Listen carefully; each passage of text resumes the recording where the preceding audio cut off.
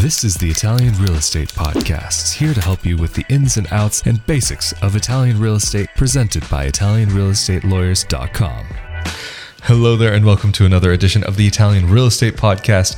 We are here, of course, again with Italian attorney Marco Permunian. How you doing, man? Good, how are you? I'm doing well, thank you. And of course, I am Rafael Di Furia, and today we wanted to talk a bit about what things look like for an individual who may not want to live in Italy full-time, but still wants to make sure that their property is taken care of. How do you manage your property out here? And of course, this is somebody can do on their own, but this is something that also you and your team do help people out with on quite a regular basis, if I'm not mistaken. Yeah, of course. Many of our clients, they purchase their property with the intention maybe of living in Italy someday full-time, but they're not really ready yet.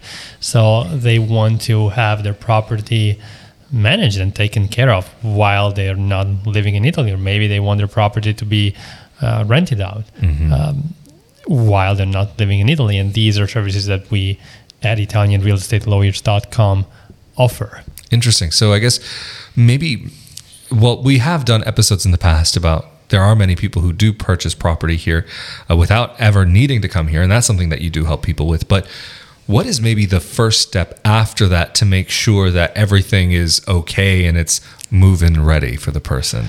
Well, many of our clients, after they've purchased their property, they ask us to set up the utilities. Normally, a property comes, of course, empty in Italy. We talked about that, but also you do have to set up utilities like gas, water, electricity. There are situations where the previous owner has everything already in place, so you only have to transfer the name on the contracts and transfer them over to the new owner.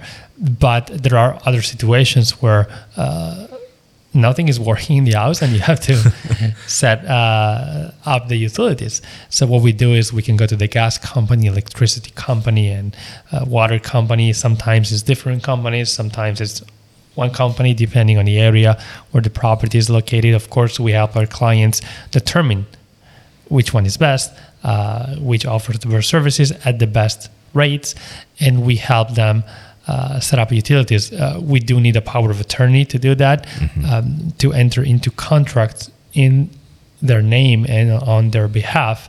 But that's something that we do on a regular basis for our clients. Now, when the utilities are set up, the clients will start receiving the bills in the mail that need to be paid. Now, the old school method of paying those bills is to actually go to the post office with the money and you pay them. But now there are other types of other ways of paying these bills. Like the easiest would be to receive the bills via email and actually also pay them online. So it's not even necessary anymore that you have an Italian bank account. It helps. It could be the only solution in some cases, but it could potentially be possible for you to be charged in your foreign credit card, or on your foreign credit card, or in your foreign bank account. That's actually something I know. There's at least one company here in Italy for electricity or gas. I don't remember. Maybe even they do both. Oh, no, they do both. Never mind. That will accept payments via PayPal.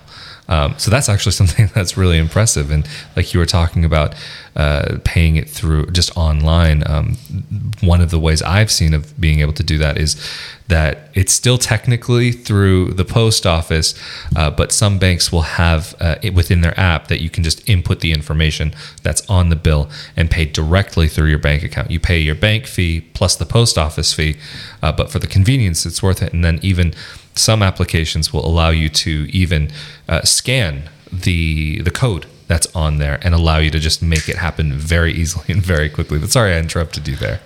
No, that's an excellent point. And probably something that is worthwhile mentioning is that in Italy, some things take time and proceed slowly. So when you have to set up utilities, especially if maybe you want to live in the property initially for a little bit, or if you are ready to rent it out, just make sure that you keep in mind that it might take some time, Yes. some weeks, maybe a Yes. couple of weeks to set up the utilities, or maybe to set up the internet for the Yeah. technician to That's actually not unusual come. to have it take a month even, like for Yes. the internet. When in Italy, things take their time. Right.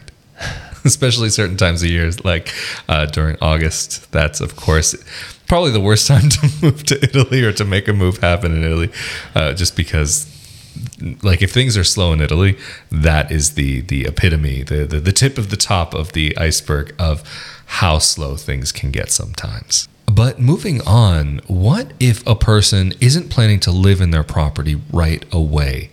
I guess maybe even just the first thing in preparation of if they're going to take a vacation here or they want to do something else, how hard is it to find a cleaner and organize for the apartment or the house or whatever to be spick and span and ready for somebody to be there?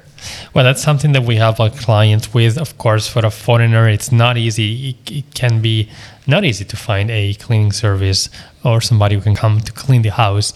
But that's something that we help our clients with on a regular basis.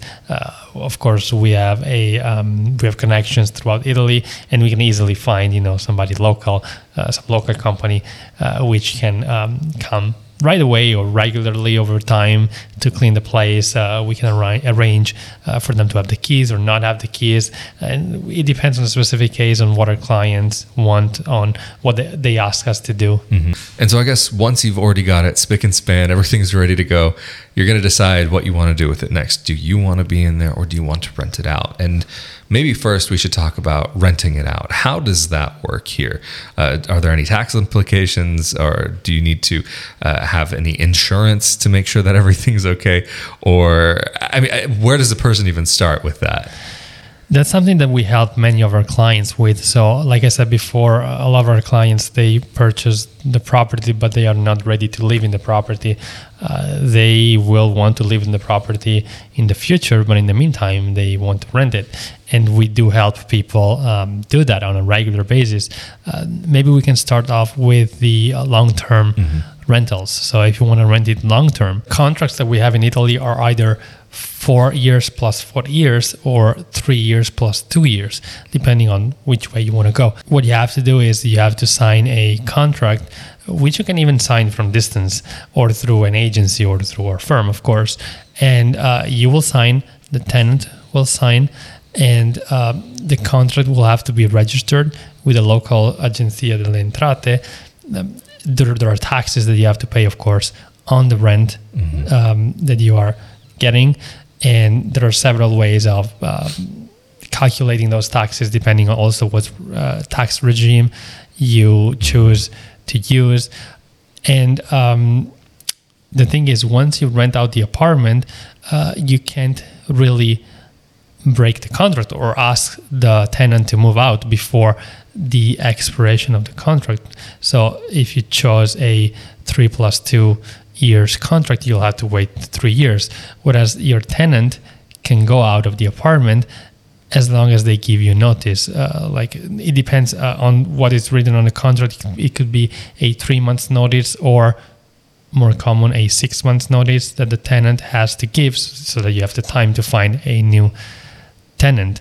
Of course, you can evict and start an eviction process if there are issues with the tenant, the property itself, if the rent is not being paid, or if damages are being caused to the property. Or maybe they're making like a lot of noise and the police have to be called a number of times. Exactly. Now, it is possible to rent out your property even long-term from abroad. It is advisable to use a professional in Italy who can help you with the tenant or tenants who can help collect the rent or make sure that the property is properly used, that no damages are caused to the property.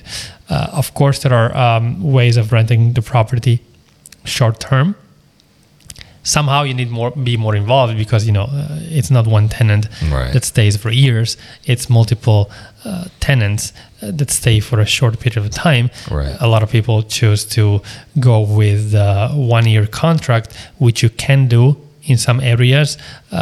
Normally, the areas that are more for tourists. And finally, you can choose to rent it out through Airbnb or Booking.com, for example. You will need, of course, somebody who you can trust on site that can make sure, again, that the property is not damaged, that the keys are collected and handed over to the next tenant. There are ways of making that process kind of automatic, like some properties have this keypad where you can just enter a combination and the person can get in and out on their own. Exactly. Or there are some boxes where you can put the keys when you're finished and the next person can collect them. But it's always best to have a person who can handle the short-term rentals through Airbnb or Booking for you, somebody that you can trust. Interesting. So are there also any management companies, or is that something that you also handle?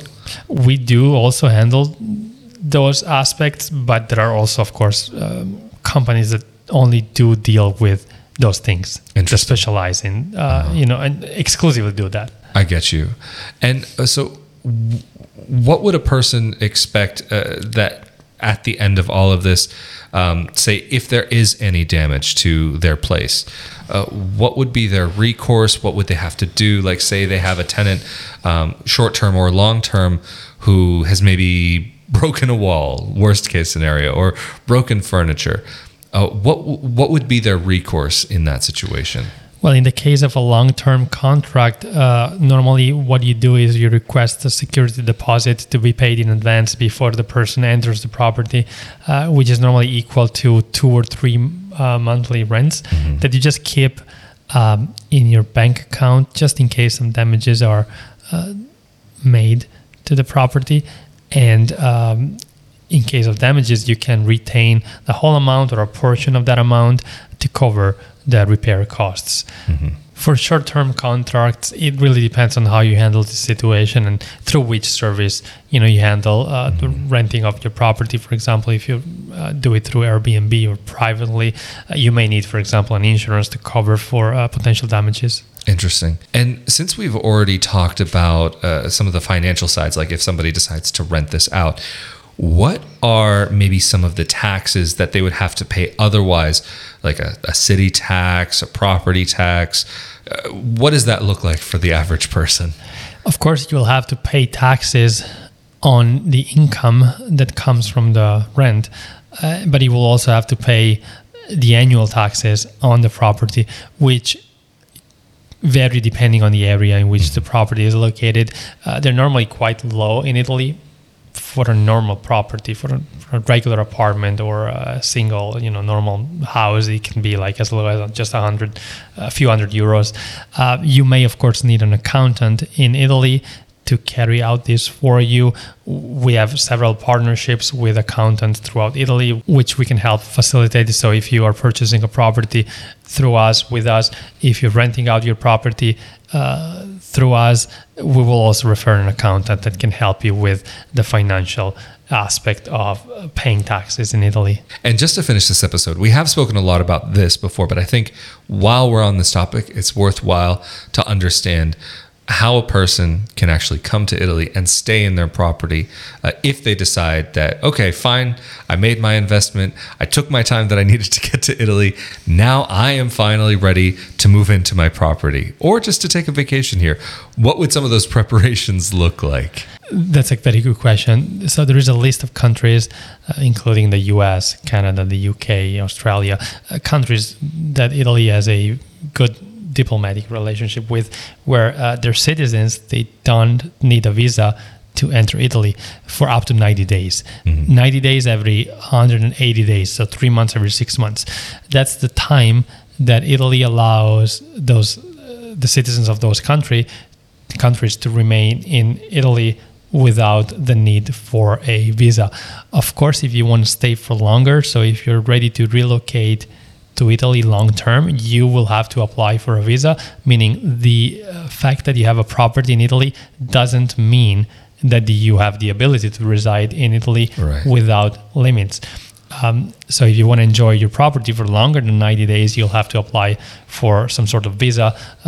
It could be an elective residency visa. We talked about that in another episode. It could be a work visa or student visa. The elective residency visa is a visa meant for retired people. So people who retire, choose Italy as their home while they retire, and that's probably one of the easiest visas that you can apply for. But in general, unless you're willing to go back and forth, you will have to have a visa in order to be able to reside in Italy long term. Or dual citizenship, I'm assuming. Of course. Well, of course, I have to plug the Italian Citizenship Podcast, because that is another project that we do together where we have a lot of fun. And it's been close to 2 years since we started that project. Maybe this episode will probably come out around that time that we actually got started. But wow, what a journey it's been, man. Anyway, I think this is a great place that we can end off this episode. So, of course, if you're interested in more discussions like this about Italian real estate and everything to do with being able to call Italy your home, be sure that you're subscribed to this YouTube channel, or you can also subscribe to the audio-only podcast. But the bonus is, if you are subscribed to this YouTube channel, you also get to be subscribed to the Italian Citizenship Podcast. And also, if you're interested in more about life in Italy, living in Italy as an Italian dual citizen expat, and more, be sure to come over to my YouTube channel, youtube.com/Rafael Di Furia, or you can find my audio-only podcast called Not Your Average Globetrotter, where I talk about these related subjects, as well as show you this beautiful country that Marco and I call home. And of course, thank you so much for joining us for another episode. We, of course, have been here with Italian attorney Marco Permunian from ItalianRealEstateLawyers.com. I'm Rafael Di Furia. Thank you so much for joining us again, and we will see you all next time. Thank you. Later.